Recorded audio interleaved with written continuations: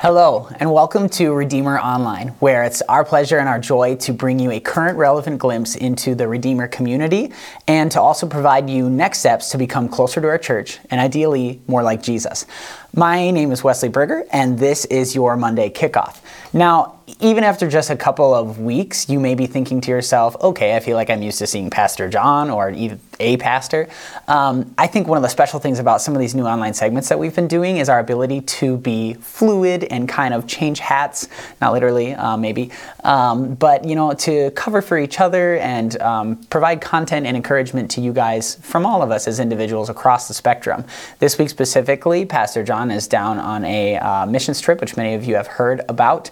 And I'm available, so you're stuck with me. No, I don't know. But your Monday Kickoff, I think is a really special thing because for so many of us ministry staff, Sunday is a day that is a culmination of days, weeks, months, sometimes season of planning and efforts to get ministry done and presented to you in the way that we feel called to lead it.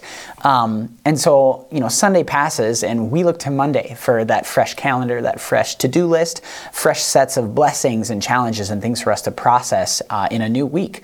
And so what we want to do for you in this segment, if you're not familiar, is just provide you with some scripture, some encouragement, some food for thought as you prepare for this new week that you as well are entering in and facing.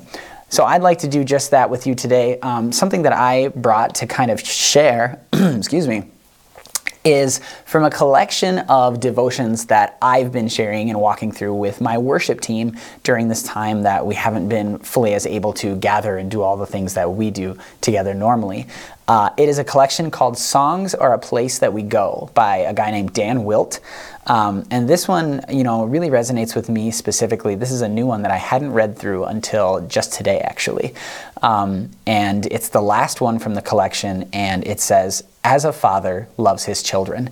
It's got some scripture, and it has some really great encouragement of different natures of God and how we can communicate and interact with those natures of God in our worship, but also sort of just our expectations as we manage them. So I'm going to be reading quite a bit. It's a little longer than I would feel comfortable just trying to present off the cuff or off the top of my head. But I really hope that you enjoy it, and I'd like to kind of just share some thoughts and even a prayer for you guys at the end. But this is a devotion called "As a Father Loves His Children." Immediately we read from 1 Thessalonians chapter 2, "For you know that we dealt with each of you as a father deals with his own children, encouraging, comforting, and urging you to live lives worthy of God, who calls you into his kingdom and glory." There's a quality of tenderness to the heart of God that many of us, perhaps most of us, struggle to identify with. You may have recently seen a father holding a newborn, tenderly rubbing his back, whispering to him, or even quietly singing and rocking him. Have you ever imagined that God could be that way with you? We understand that God is good, God is faithful, He's loving, He's strong. In our most difficult moments of suffering, we even understand that God is present, that He is aware. And we also know that He's mysterious in His ways. Saying, "God, you are tender," while it might sound maybe on an entry level, it can give us this slight internal pause. What does it mean for the Father to deal with us tenderly? We're going to explore that, Him dealing with us as an encourager, as a comforter, and as a caller. So what does it mean to communicate with the tenderness of God as we would in worship specifically? As an encourager, there's a quality of tenderness that is reflected in God, seeing something in you that you may struggle to see in yourself. As an encourager, God then calls you to become something that He knows you are and can be, even if you do not perceive that you are or can become it, who He sees you to be. There is no chiding, cajoling, or even tone of sternness in God's encouragement. There is only tenderness and belief in you. As a comforter, there's the quality of tenderness that is reflected when God is present with us in our grieving, in our sadness, and in our fear. As a comforter, God approaches us with warmth, affection, kindness, and stability. When we are weak, whether we feel so or not, there is His presence with us.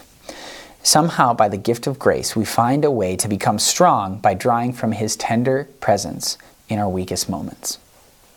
As a caller, there's a quality of tenderness that calls us by name as individuals rather than by a title or a role.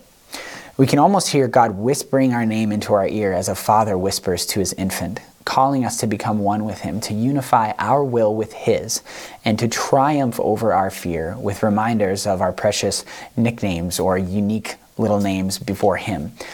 Perhaps that the name is written on a stone. Allow the Father to work tenderly with you and lead others from that same place of quiet strength. So I'd just like to ask, as a reflection that's included in the devotion here, how do you feel Father God has expressed tenderness to you lately? With all the things that are going on in our world, whether it is just in your personal worship experience or whether it's your time of prayer or your time of reflection or whenever it is that you slow down during your week, think about that. How has the Father's tenderness impacted you?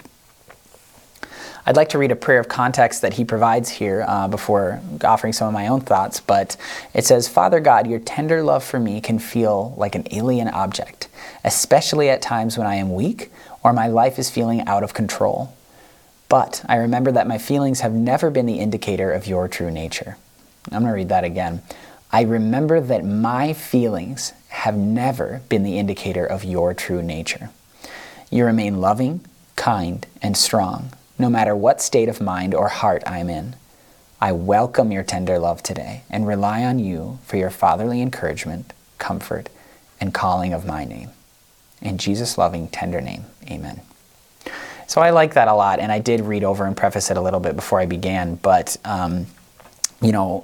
some of the things that we say in prayer or read in scripture or sing in worship are very repetitively fixated on, the love of God, if it's the goodness of his love or the recklessness of his love or whatever the many things that we sing are.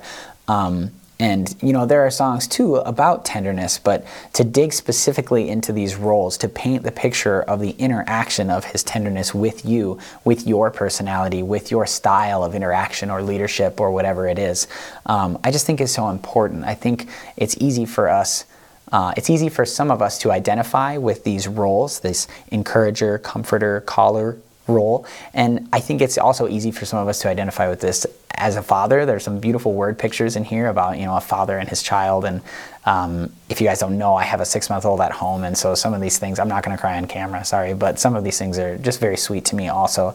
But just the idea that he encourages you, he comforts you, he calls you in your deepest, darkest places. That is just so much more dynamic than the idea that he loves you, which is of course wonderful. God loves you.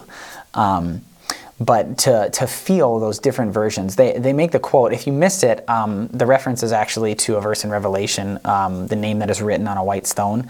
And just the significance that offers too, with the way he calls you by your name, by your nickname. Maybe some of you feel like you have a nickname that God uses with you, or you use with him, or however that works. He just comes in to this place with his tenderness, to the places that sometimes you're resistant to release. And he's just there. He's that urging, that whispering, that presence, that pressure that you feel. And I really want to encourage you guys this week to just be aware of that. Be as aware as possible to seeing and hearing and feeling the quiet tenderness of God as he comes to you in your unique personality, in your role, in your triumph or struggle as this week presents it to you. Just really remain open to that. Do your best to see the way that he's there trying to calm, comfort, encourage. And I think you'll be really surprised the amount of things that become significant to you, possibly even significant moments for signaling prayer, or even specific significant moments that could become a part of your testimony. God is there. He is encouraging us, calling us, comforting us, and speaking to us all the time. So this has been Monday Kickoff. Again, I really appreciate you guys continuing to watch and continuing to interact. It's been a pleasure to share for you at this time, which is not something that I would normally do. But I really just love to say a specific prayer for you in your week before I wrap up. So I'm just going to do that right now, if that's all right. And Father God, I just thank you for each and every person, wherever they are, whatever circumstance that they're in, that they're hearing this right now, that this would not be some words from a man, printed into a PDF, read by another person, heard over a camera, but that they would just adopt and don such greater significance that this is an inspired word from you, fed by your scripture, your word that we know is always true. And let this really resonate and sink deep into the heart of each and every listener to this moment. And that this week, though it may be full of challenges, they would see countless opportunities to pause, to slow down, to breathe, and to see you and to hear you at work, not just around them, God, but within them. We thank you so much for everything that you do for us and all the beautiful, tender, loving ways that you interact with us on a regular basis, God. You are ever present and ever accessible, and we could not be more grateful. Thank you, God, for being so close. Amen. If you'd like to know more about what's going on here at Redeemer at the church, make sure to follow us on Instagram, on Facebook, find us on YouTube, or as always, you can find great information at www.redeemermn.org. Have a great week.